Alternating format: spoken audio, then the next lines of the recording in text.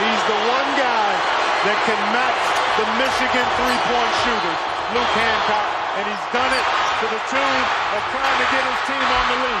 And up ahead to Siva. And the attack by Harrell. And just like that, in the blink of an eye, Louisville comes from 12 down to take the lead. Hello and welcome to a President's Day edition of What High School Did You Go To? I'm Gabe DeVerge. How you doing? I'm Chris Hatfield. Gabe, it is President's Day. That was just, it threw me off guard. From the I was like, you struggled there for a second. I was like, whoa, did I catch him at the wrong time? Yeah, there's been a lot going on. But President's Day, they kind of threw me off. How are you? I'm doing all right. I'm keeping on as I told you. Taking care of life. It's fun. It's fun sometimes. Yeah, it definitely is fun sometimes. So off the bat here, I do have, as I tend to have, some general questions for you. Some pop flies. Some pop flies, I guess you could call it. I think a good place to start today is I want to speak just a little bit about the Courier Journal. The illustrious painted lady of this fair town. Yeah, I absolutely adore the Courier Journal. I have my whole life. No, I mean, I will never deny that. I grew up reading the Courier as a kid from 12, 13, 14 years old. I could probably name you almost any influential sports writer from C.L. Brown to Brian Bennett to, our guy Jeff Greer. Down the line. A stacked roster. Pat Forty. Yeah. I mean, Bill Plaschke's dad. A stacked roster. You can't forget him. But I am generally a little concerned about the state of the Courier Journal. And it's not like I am not one of those guys, and I know you're not one of those guys who say that, the Courier Journal has some type of conspiracy and they're out to get U of L. And I don't think that the Courier Journal is really facing any problems that any newspapers around the country aren't facing themselves. But I'm just curious what you kind of think the state of the Courier Journal is. If do you have any general perspective on how you view the Courier Journal now as you did, 5 years ago?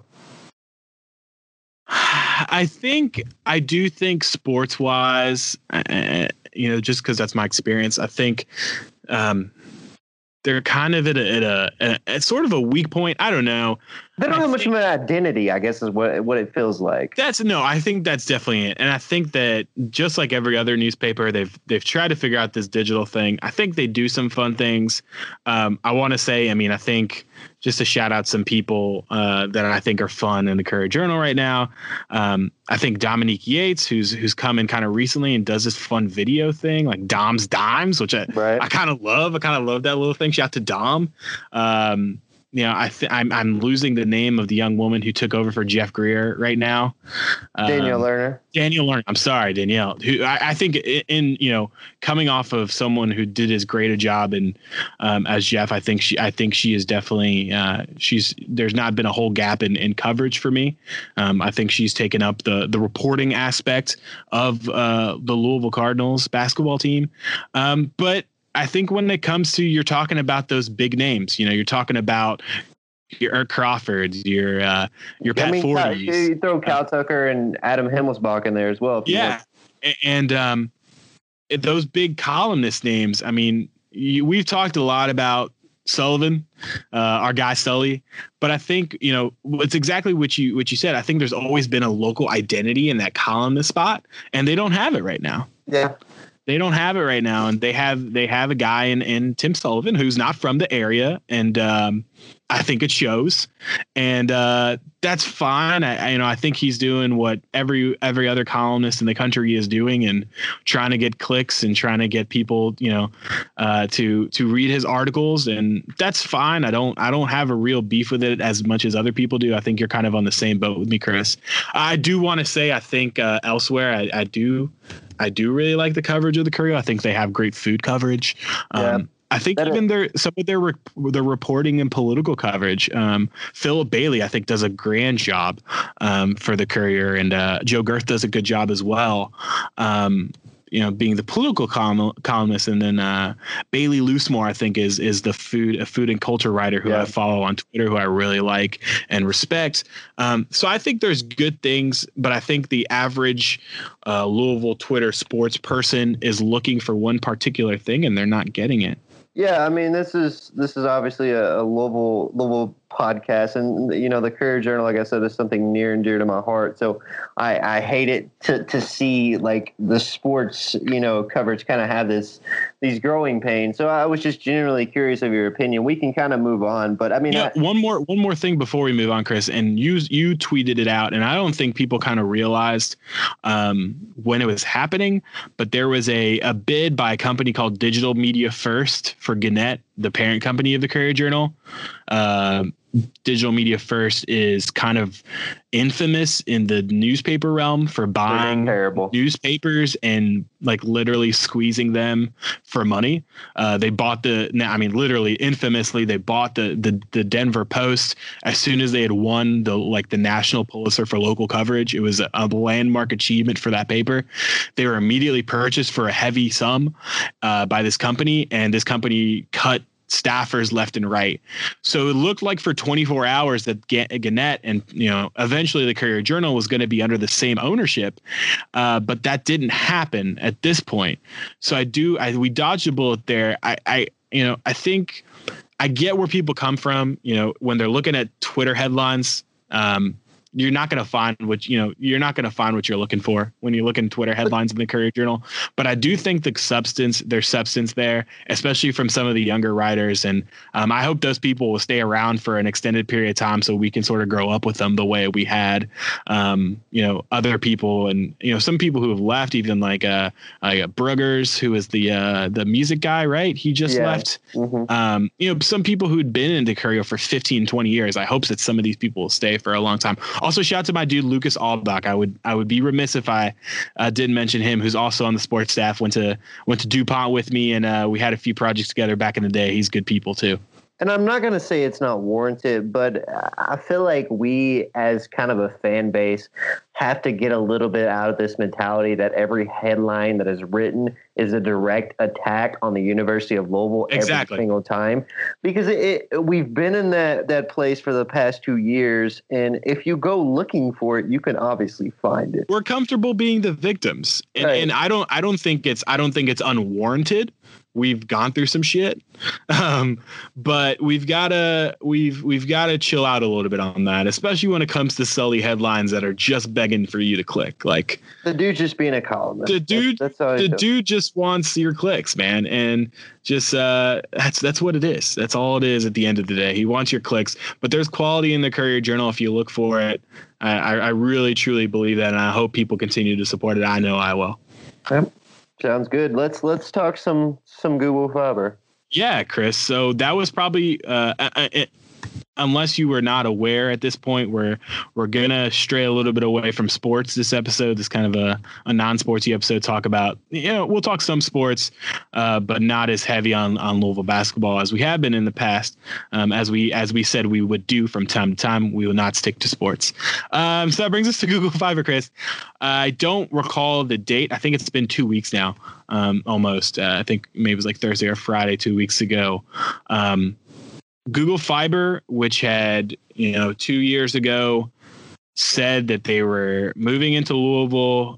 Mayor Greg Fisher was touting them as much as he could. He basically bent over backwards to get Google Fiber to come here. They opened up shop in Portland in some a little bit. Remains to be. It's sort of questionable how much they opened up shop there, and then mostly the Highlands area. I've got some friends who live in the Newburgh area, sort of around Bellarmine, around Lakeside Pool Club. It seems like those were the areas of the Highlands, that kind of general vicinity where Google Fiber was really set up shop. And unfortunately, we learned, it looks like it was on February the 7th. So it's literally been 14 days. It'll be 14 days on Thursday, that Google Fiber is pulling out of Louisville. and they have figured out, I'm going to read this quote that we have here in our notes. In Louisville, we've encountered challenges that have been disruptive to residents and caused service issues in our customers. We're not living up to the high standards we set for ourselves or the standards we've demonstrated in our other fiber cities. We would need to essentially rebuild our entire network in Louisville to provide the great service that Google Fiber is known for. And that's just not the right business decision for us. What Chris, does it say to you? Because that's not what those words are saying is not what those mean. It says it's a big middle finger. It's a big middle finger, and I don't know, and I think this community took it that way, but you can't take it any other way. Right. They are saying, A, we did a terrible job in this. What the focus of Louisville's experiment with Google Fiber was this micro trenching technique of putting fiber lines next to the streets. Anybody who lives in these neighborhoods or seen these neighborhoods recently can attest. It looked terrible. It left just rips in roads. I've talked to cyclists that say it's messed up people on bikes. All this banana stuff. And Google Fiber basically took this opportunity to say, oh, we effed this up. We didn't do as good a job. So we're going to leave because we would have to completely redo everything. And Louisville, you are not worth it for us to spend the couple $1 million it would take. That's just chump change for us to fix your network and continue service. But we're going to take everything that we learned in Louisville and apply it to other cities that you do not live in.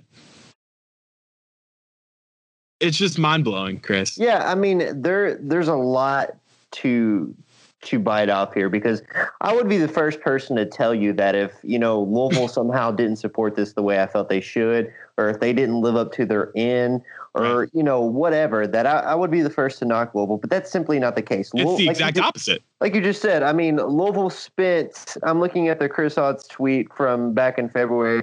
They spent over $300,000 on contract lawyers to defend the ordinances and lawsuits from AT&T and Spectrum. They were throwing all these lawsuits out against Google to kind of avoid them coming here. And right. Louisville spent money defending those ordinances. Our tax money. They spent our tax money on making sure Google Fiber stayed in our community. And Google just turned around and gave us the middle finger. So there's that. But then there's this also part of why Google didn't feel the need that Louisville isn't important enough to, revamp things and kind of fix the issues and get the things to work. And that's the part that really sticks with me and kind of bugs me more than anything else. Explain. I want to hear more about that. You're going down an interesting path to follow you. Because I just feel like, in some cities, I don't have the financial aspects of the numbers in front of me. But, like you said, it would take chump change for Google to really fix this and do this the right way. So I guess if it was a city like Indianapolis, Nashville, Cincinnati, throw them out there, I'd be curious if they would be more interested in trying to fix the problem rather than you just tear up a bunch of roads and dip out. And that's, I guess that's what kind of bugs me more than anything else, because I'm curious. Google has yet to really give more of a detailed explanation than what we've kind of read there at the beginning. And I don't think they're going to, unless it comes to some kind of trial. They're honest. Google. They're not going to. I will read the Greg Fisher statement that we have, and it's, from the time Louisville Metro began working with Google Fiber, we believe that adding this service as a choice for residents would lead other providers to offer faster services, faster speeds, and lower costs. Competition is good for the market. AT&T and Spectrum and others have stepped up and increased investment in Louisville. We look forward to working with them and others to provide residents with choices for low cost, gigabyte speed internet access. We are also excited about our expansion of internet network capacity through the LFIT Middle Mile Fiber Initiative. Don't know what that is, and 5G wireless coverage. Chris, that's just 200 words of I'm eating my crow and everything's going to be okay, but this kind of sucks. Yeah, that's all that. It's one of those spots where I would love to just be like, Fisher didn't get it done, but you really can't do that. No, you can't. And I hate to be, I had some conversation with some people who've moved away, and I got upset. I got really frustrated because I mean, Chris, I'm sure you agree with me. We love this place, man. We love this city. We love what this city can be. We know that there's flaws in this city. But I think Google Fiber was one of those types of things that Louisville could be more than just what it is. Right. It could be a leader in a way that's special. And they're doing that in some ways. I mean, Greg Fisher will take any opportunity possible to tell you about bourbon tourism, bourbonism, which never doesn't sound it always sounds corny when he talks about it, even though it's legit. I think it's quite legit. I've met 100 people at different bars around the country or around the city who they're from around the country, and they talk about coming here because they love bourbon so much, and just random people from everywhere. But Google Fiber, I mean, going through the cities that have Google Fiber right now, they're the types of cities that Louisville wants to be associated with. You've got your Austins, your Denvers, your Charlottes, your Kansas Cities, your Nashvilles, the Triangle area in North Carolina, Seattle, Salt Lake City, San Fran. The types of cities that you want Louisville mentioned in the same sentence with. I mean, these are not only big cities; these are cities that continue to grow. Exactly. I think what's interesting about it to me, and this is a little far-fetched, but I'm curious if this would be like a situation where people would look at Louisville, specifically like politicians like Matt Bevin and maybe like Andy Barr and Massey and other guys like that, and say, "This is why you don't try to be innovative."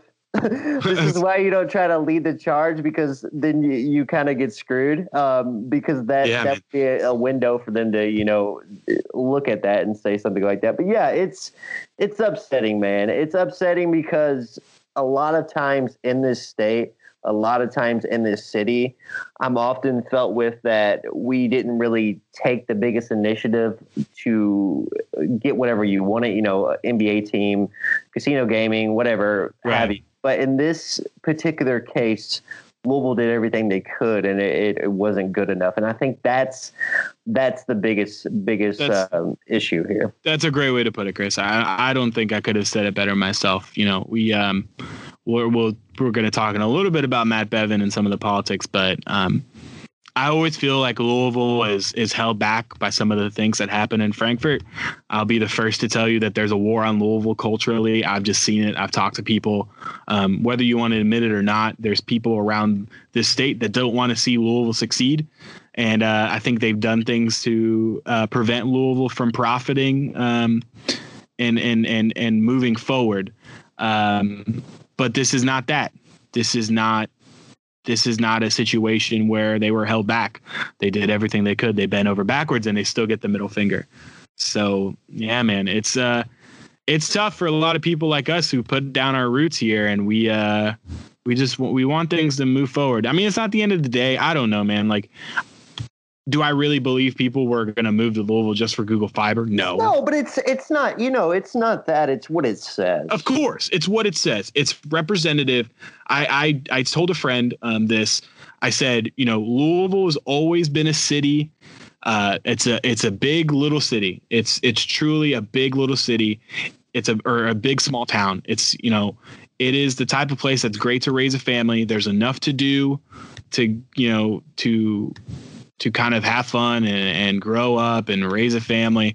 But things like Google Fiber make you believe in Louisville as a bigger regional leader, as a place where unique things can happen, and that Louisville is recognized nationally for, being a third or fourth tier city, which I think Louisville can absolutely be with just the way it is, even geographically and stuff. I think that's always been an opportunity, and there's a variety of reasons why it's not been that way.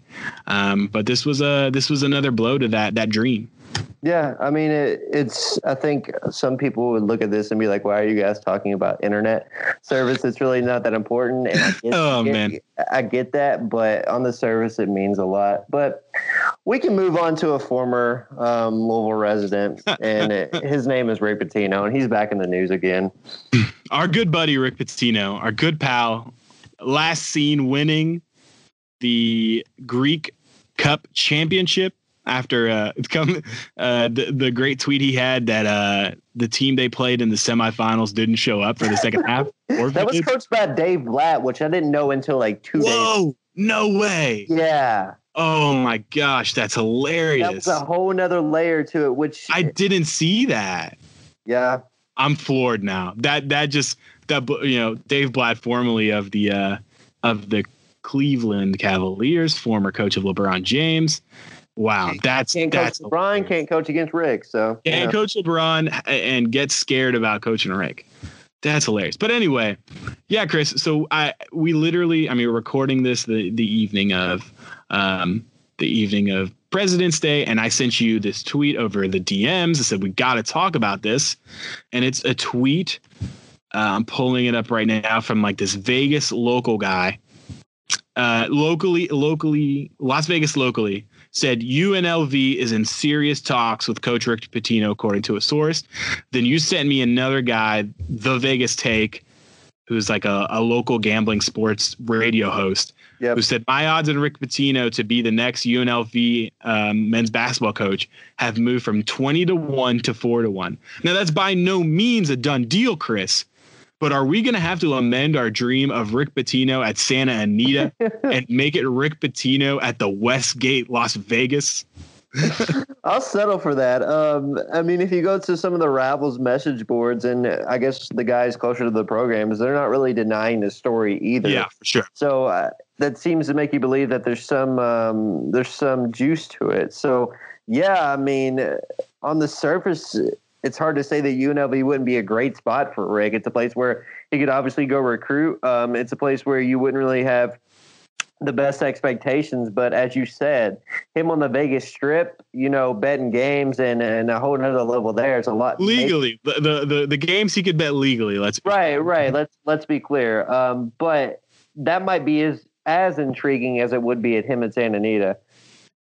Absolutely. And I think what definitely is clear about this report, and it's something we said for sure, Rick Pitino is coming to America this summer. Like, he's coming back.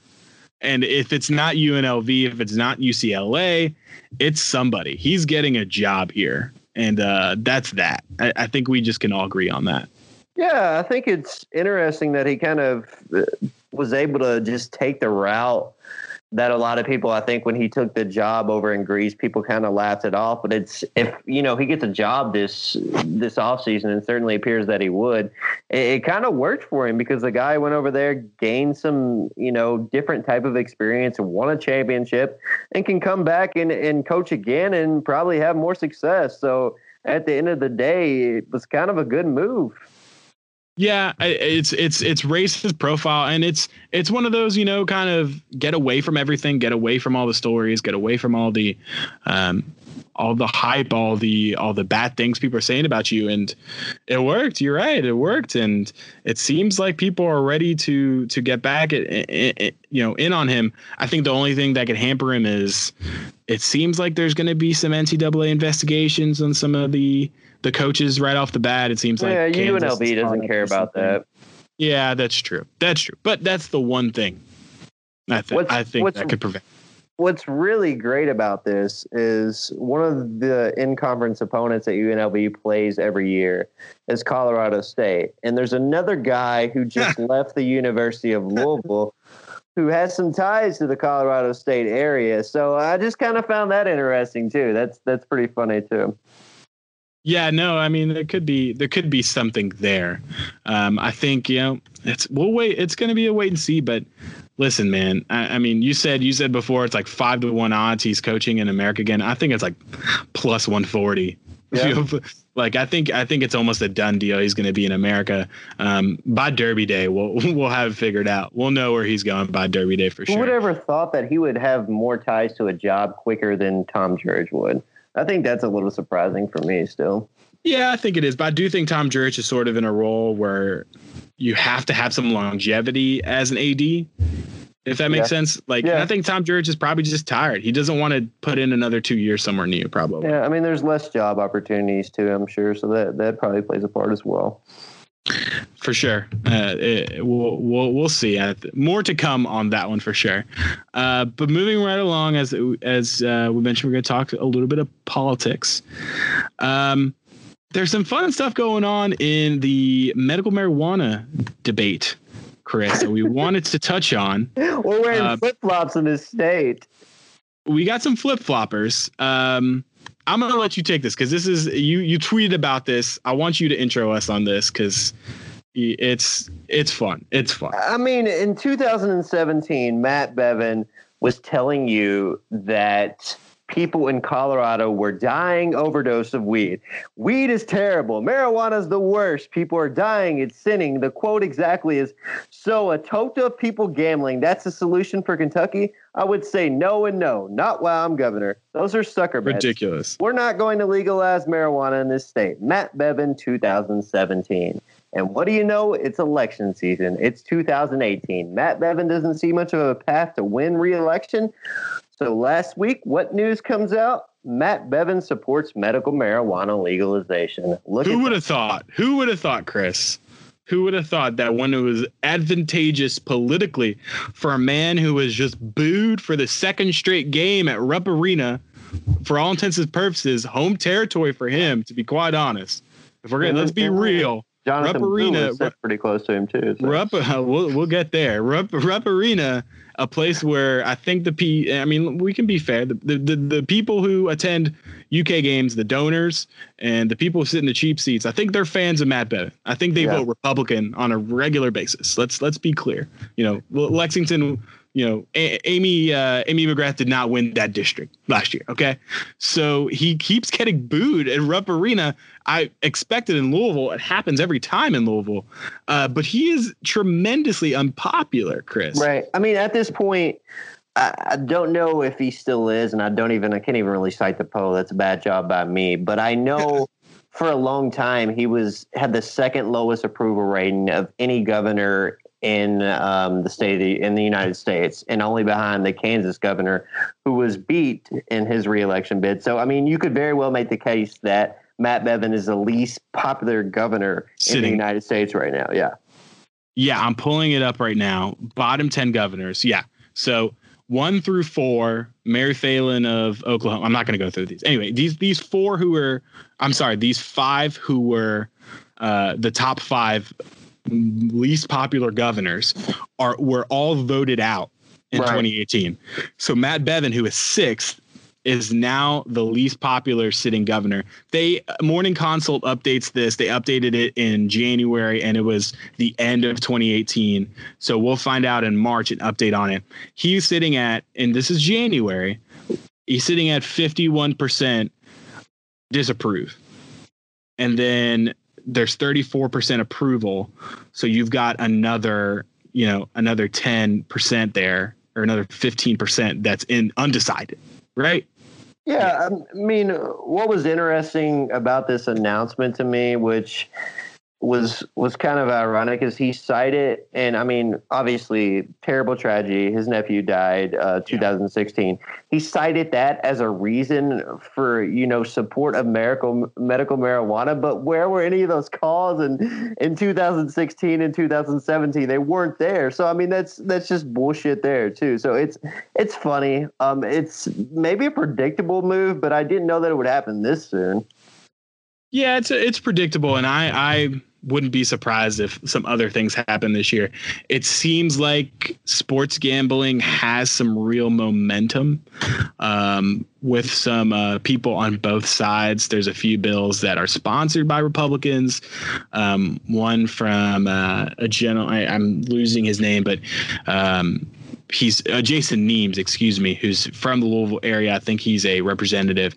And then there's a state senator, I believe, from Northern Kentucky, who's also a Republican, who sponsored another bill. I think the big difference in their bills is the state senator guy from Northern Kentucky. He said his bill says that you shouldn't be able to bet on any college sports teams from Kentucky, which was kind of, I don't understand that at all. I don't understand that. And like, what's the difference between that and like an Indiana team or a West Virginia team or Cincinnati, right? Like, there's no difference. So I think that's kind of a lame. I don't think that really matters. But it seems like that could potentially happen. I don't know. We're kind of deep already into the General Assembly. That isn't very long. But yeah, Chris, I don't know. I mean, it seems like medical marijuana could definitely happen. Go ahead. No, I guess it's just what's interesting about this whole election, and what's going to continue to be interesting about this whole election is you're obviously going to have the casino gaming and the medical marijuana are going to be probably at the forefront, and, health insurance not very far behind as usual. But I think what's interesting is that you have Matt Bevin trying to appeal to a little bit of independent voters with, kind of a liberal view here. And then you have a host of Democrats trying to appeal to a conservative base in Eastern Kentucky. And we've mentioned that before, that those guys are out there trying to go get coal miner votes. So I think that both of these guys, or anyone that's running for governor, is looking at it and not exactly sure how they win the race. Yeah. And this is something we we'll definitely talk a lot more about as it goes on, this Democratic governor primary. But, as you said, the Rocky Atkins, who's from Eastern Kentucky, who's running for governor, he voted for this anti-abortion bill that came through, that passed. And then Adam Edelin immediately responded and said he's not about politicians getting involved in the private affairs of families and women, which is good to hear. But then I don't think, as you mentioned, Andy Beshear isn't. I don't think he's going on the record for this. He's not saying shit. He's not going to say shit. And we can insert here that Andy Beshear is in an internal poll from Andy Beshear that his spokesman tweeted out. I think he's up like 55 to like 15 on Edelin or on Atkins. I think Atkins was second and Edelin was at like 4%. Right. So I think he's kind of hoping he can just coast. I think once we get into March, April, and then May, when this thing starts going, it will be interesting to see where the attention goes. Cause I think if Edelin tries to rally up the Louisville base, he might be able to get things moving on his end. I mean, I know he spent a bunch of time in Louisville over the last month since he's announced that he's running. I mean, I follow him on Instagram, and pretty much all of his events have been in Louisville, and haven't really seen much outside of Louisville.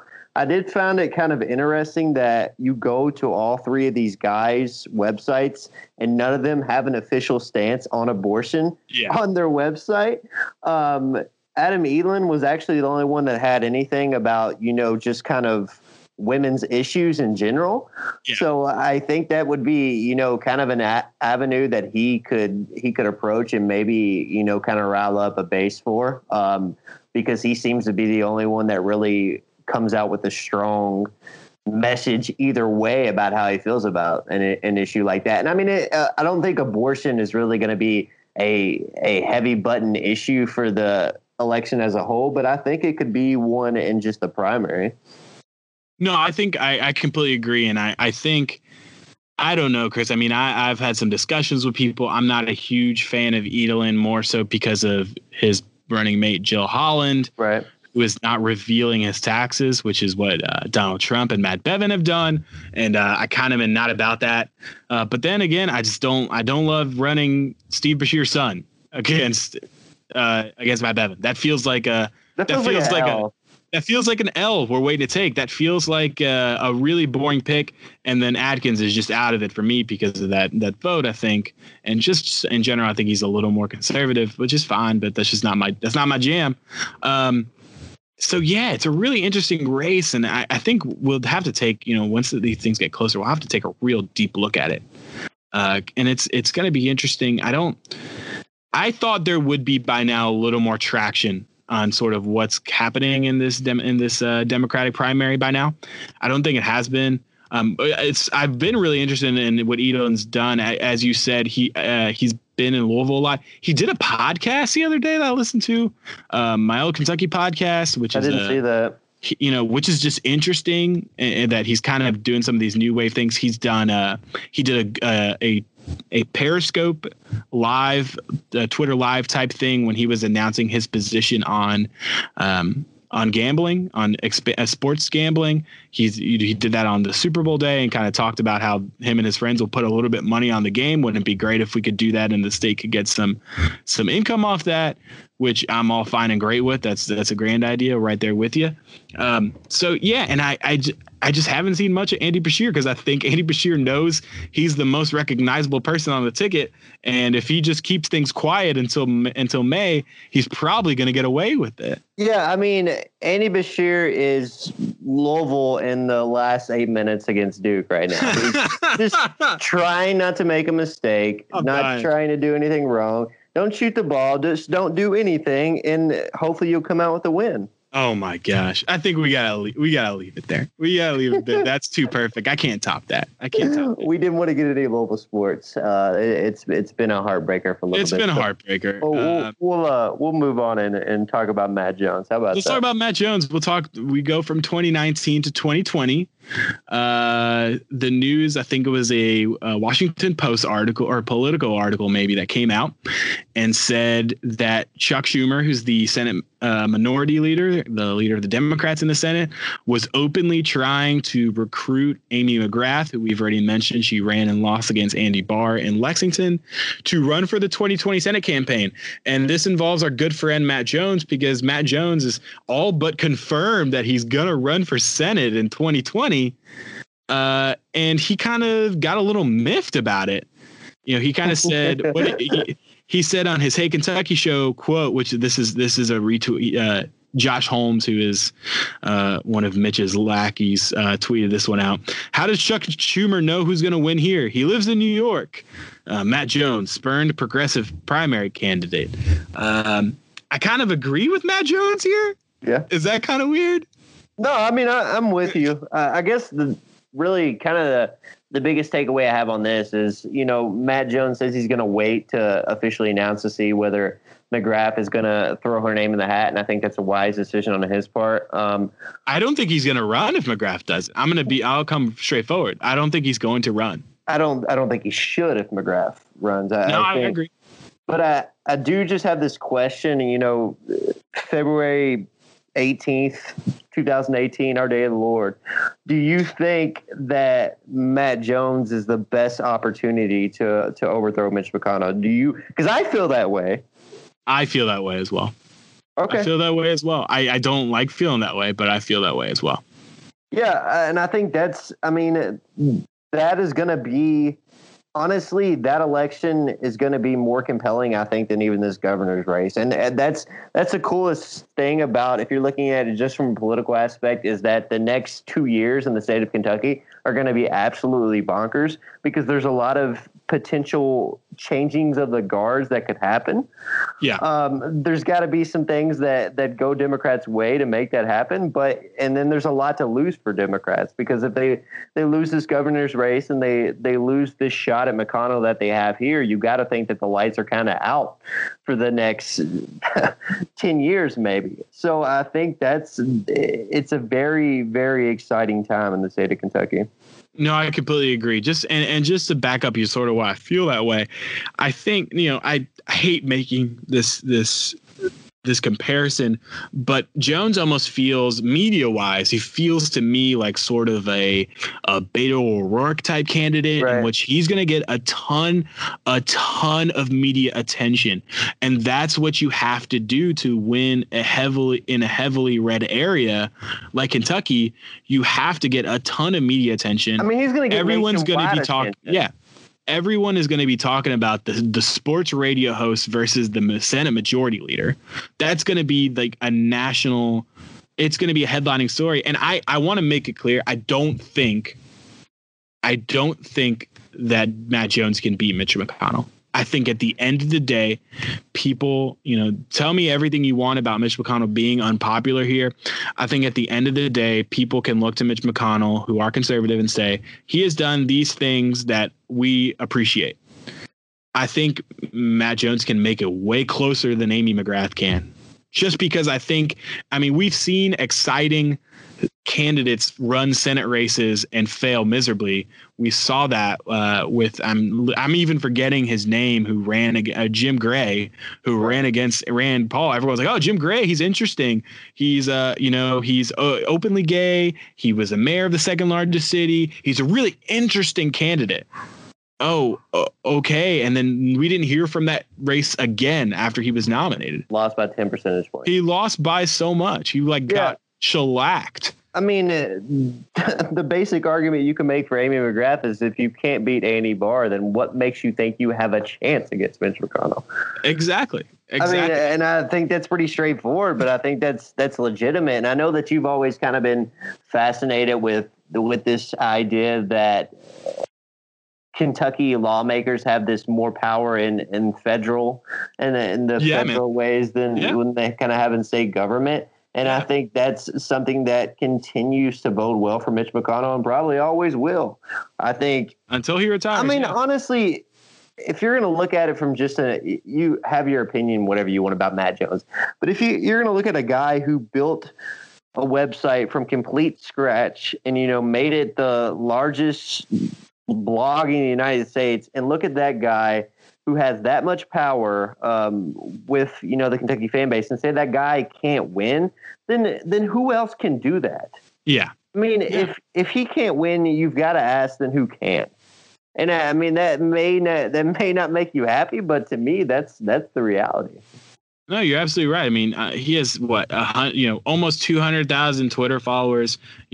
How many hundreds of thousands of people? The number one, radio show across the board in this state. He has a pulpit unlike anyone else, and he can reach a group of people that any other candidate cannot. I think he has a lot of work to do in the city of Louisville. Yeah, we can joke about it being red versus blue, but I think that Kentucky Sports Radio as an entity, and this is how Matt Jones made his money. I think they have purveyed the cultural urban rural divide between Louisville and Kentucky. The stuff I touched at the beginning. I think a lot of people who are big fans of that site and love to dunk on Louisville don't just feel that way about the basketball team, guys. They feel that way about the city, and they go to Kentucky Sports Radio because they make jokes about Louisville, and it's not just about the team that plays for 40 minutes every twice a week at KFC Yum Center. It's about the city of Louisville that they don't like. Yeah, I mean, the stuff 5, 6, 7 years ago that Matt Jones probably said about Louisville fans with, Limebeards and Crown Royal. Like that's all fine and dandy. It's kind of funny, but we still remember that happened. No, I mean, in some ways, some people can view that stuff as code for a whole different thing. And we don't have to say it. You know what I'm thinking. And everyone that's listening to this podcast knows exactly what I'm thinking. So there's that. And that plays a part. And that's not just red versus blue. That's a whole cultural thing. And that is the one issue that Matt Jones is going to have to overcome. And that is a big hurdle. And I've heard from some people that he understands that to a degree.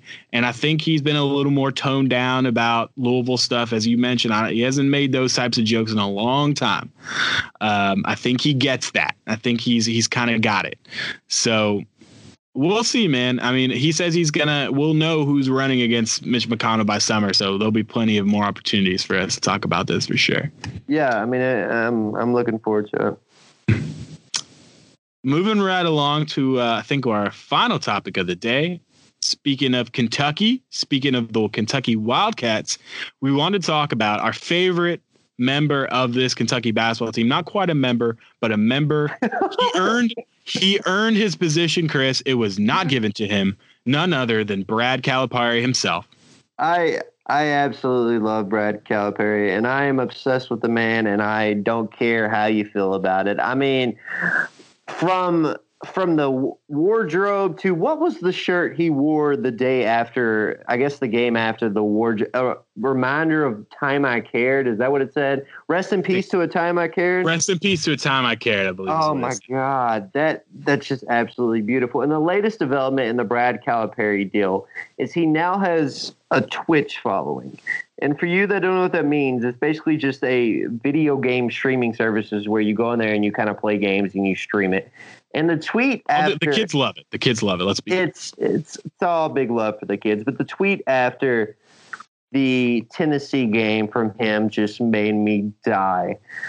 And it was stay tuned for stream time. I'll be on tonight for sure after that one. Link in bio.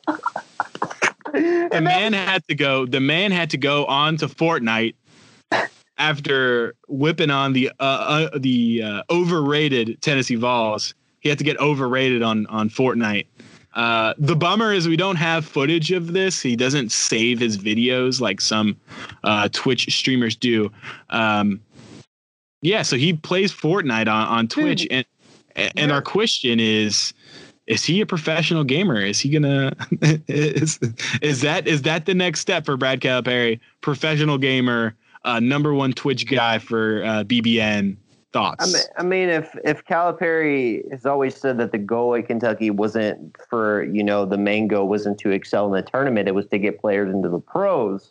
So I think this is just another angle for John Calipari to, put guys in the pros. And I really can't even hate on it. Yeah, man. He's trying, he's going pro in something other than sports. Yeah. You've got to diversify these. Got to diversify your bonds. And this coming on the heels, we would be remiss if we didn't talk about the Mark Titus controversy with Brad Cap. How did that whole thing start? So Mark Titus, he went on Mark Titus of The Ringer, of the One Shining podcast, the college basketball podcast on Bill Simmons' Ringer network of podcasts. Former Ohio State walk-on. If you've never read him or listened to him, I think he's funny. He's a good perspective if you want some college basketball outside of the Louisville, Kentucky. He's a fresh perspective, yeah. He's a fresh perspective. Maybe you don't listen to the last episode because they literally just spent the entire episode breaking down the different characters and the Duke collapse. So maybe don't listen to that one, but I recommend his podcast nonetheless. Anyway, so you went on Pardon My Take, another podcast, Barstool Sports podcast, really popular, etc. He called out. I'm quoting from our good friends at Kentucky Sports Radio here. Titus called out Brad Calipari for, quote, wanting to be black, saying he has, quote, never seen anyone take it to the level he is taking it to. I have a lot of Brad Calipari talks. I know a lot of white guys that want to be black because, growing up playing basketball, I dabbled in that for a long time in my own life. If you go back and find any picture of me, this is Titus talking. If you find any picture of me around 2004, I'm wearing XXL everything. I was on an AAU team. I was a token white guy. I know that this is how people try to fit in. I've never seen anyone take that guy to the level that Brad Calipari is taking it to now. Calipari was our good friend Brad was really upset about this. He tweeted in response, "Black isn't a personality, my guy. How I dress has nothing to do with how I act. Please come correct next time you're speaking on my name. Can't wait for you to make it a trip to Lexington and meet you at the Aaron Calipari at Megan." The tags are the absolute best part. Yeah, man. Yeah. We don't have to say anything about this. It's just too funny. Like it's beautiful, and I'm just excited to see what happens next because I don't want it to die down. I need something else to continue throwing gasoline on this fire. We need more Brad Calipari. Yeah. Give us more Brad Calipari, I think is the answer to this. It would be interesting. I'm really excited for his March Madness run fits. Yeah, I'm looking forward to it too. I'm looking forward to that. What is he going to break down? You spend any time trying to voice read the Kyrie Irving, Kevin Durant conversation in the locker room before the All-Star game? Have you seen that video? Oh, I've seen all of them, Chris. I've seen all of them flirting together. Kyrie patting KD on the head after he won the MVP award for the All-Star game. The fact that Kyrie stayed on the court longer than anyone else to hang out with KD. Chris, I've seen it all. I've texted with 5 people today from New York City about who is going to buy the Knicks after Bill Simmons revealed that he's hearing that the ownership group led by James Dolan is fielding offers. That's new news today, right? That part was new, today. Right? So okay. we could talk about that for another 30 minutes. We'll have to say that for another time. Yeah. But that is.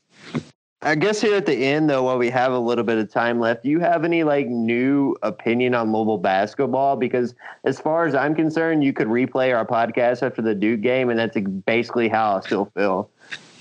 I think, and not to steal from, I feel like I steal from Mike Rutherford a lot because I think he's got good takes. It's a really good thing that they're not playing at home on Tuesday. I really think they need a game away from the crowd. I didn't make it to the game on Saturday, but when they did the Bronx cheer for crossing, the half court on the press. Oh, that was rough, dude. Like, I get it. Like, and Mike said this, I get it. We all get why the crowd did that. But man, if you're a guy on that bench, that just got to burn. That hurts. That doesn't feel good. Yeah, I mean, they just need to get out of their own heads. They need to go play. I don't know. I'm always worried about Syracuse. We talked about this at the beginning of the month. I'm always worried about Syracuse. I'm always worried about, there's something weird about them. They always play us real strong, even when they're bad. They've been particularly not great this season. So Louisville's in a real position, and are you sticking by your 5-1 take? You still think they're going to go 5-1? Yeah, I'm sticking by it. I've already said it, so I better stick by it now. I feel a lot better against Syracuse. They just got housed by NC State. They did. This is about the time where Syracuse has a shocking win. I do think that Malik Williams or Steven Enoch are the perfect guy to kind of be that zone buster.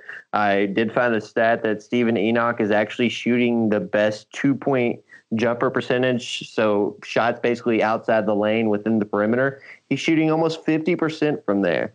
So if you want a guy to flash to the high post and kind of break that down, I think him and Malik Williams are kind of tailor-made for that. No, I think you're right. I think the rotation kind of prevents it, but I would love to see some Twin Towers. Yeah. I would love to see it. I think if you get that tomorrow, I think the biggest hesitation for Mac and a lot of that has been more foul trouble than anything else. No, I think that's definitely been it. But I think there's a game you're going to whip it out. I think it's against this zone for sure. Yeah, so you go to Syracuse, you try to get that W. I think it's a big possibility, and I think they have a good chance against Wednesday. And then you come home against Syracuse, and I think they're going to win that game. I have said that repeatedly, but you did make the valid point that game is a noon You mean Virginia? Yeah, Virginia. And there are a lot of tickets available right now, as we said. It's a nooner. I think it was Coach K said earlier this year, he's kind of noticed in the past few years that the home teams and nooners just kind of slump out. They don't come out. They don't come out strong, and they don't come out sharp. And I think against a team like Virginia, you've got to come out sharp, because if you're down by 10, 15 points, you're not making that up. Yep. So, yeah, man, that's going to be a tough one. But I do think Chris he's gotten the guys ready for, outside of UNC, which I really chalked that loss up to UNC, just being like, we're not freaking losing to these dudes again. He's had the guys ready for big games. That's just a fact. So we'll see, man. No, nothing to answer your original question. Nothing has really changed. I think I need to see this team do some things again, show that they can win a game over the course of 40 minutes. I do want to say, I'm not ref guy. I'm not criticized the ref guy, but there were like 3 calls in the final minute that were just bonkers calls by TV Teddy. Yeah, I don't remember, the jump ball was more questionable to me than the foul at the end. They were both bad, but the jump ball, was ridiculous. They ended up getting to a jump ball, but that's just because the dude literally palmed Jordan Nora's arm and then like snuck into the jump ball position. Right. Like there was a good 2 seconds of wrangling before we got there. So we'll see. I'm really interested. I know we say every time this next game is really important for Louisville basketball, but if we want to be talking about a 4 or 5 seed, they can't lose on Wednesday. I mean, it feels like more than ever, the fan base and the team are both on a tilt. So if they go to Syracuse and they drop that game, I would probably revise my prediction and have them losing against Virginia. I'm obviously not going to do that regardless of what happens, because I'm a hard-headed and I'm headstrong, and I've been saying that all year, so I'm going to continue saying that. But in my heart of hearts, I would probably have a different opinion than I have right now. But I do think that they're going to go beat Syracuse. So. Yeah, we want to make it clear. I mean, they're still in a really good spot for the double bye. Yeah. Beat Syracuse, even if you lose to the 2 times to Virginia, you're still a full game ahead of Virginia, likely a full game ahead of Virginia Tech and Florida State after this week. Yeah, I mean, they have a half game on Florida State right now. But they have that.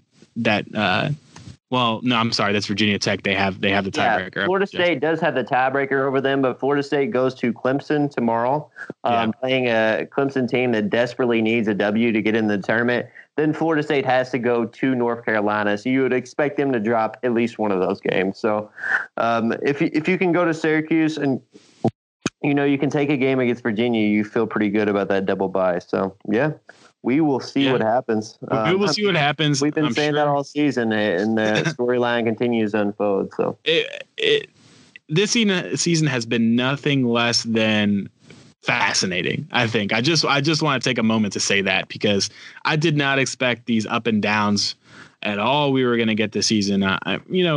It's been frustrating. It's been its share of frustrations. No one likes losing the way we've lost.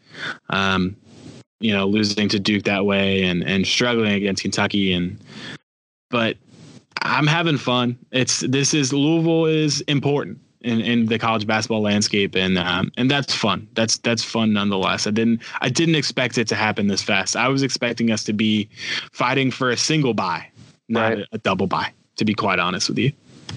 Yeah, I mean, I think all you can ask is that there is storylines, there is excitement, and it feels like Louisville basketball matters. And again, it's Chris Mack's first season. He's building these guys from paper thin walls. They're not players of his. So yeah, I think you said it best. No question. And with that, we'll leave you fine listeners on this President's Day evening. Any last words, Chris? No. Go Cards. Go Cards. Big one Wednesday.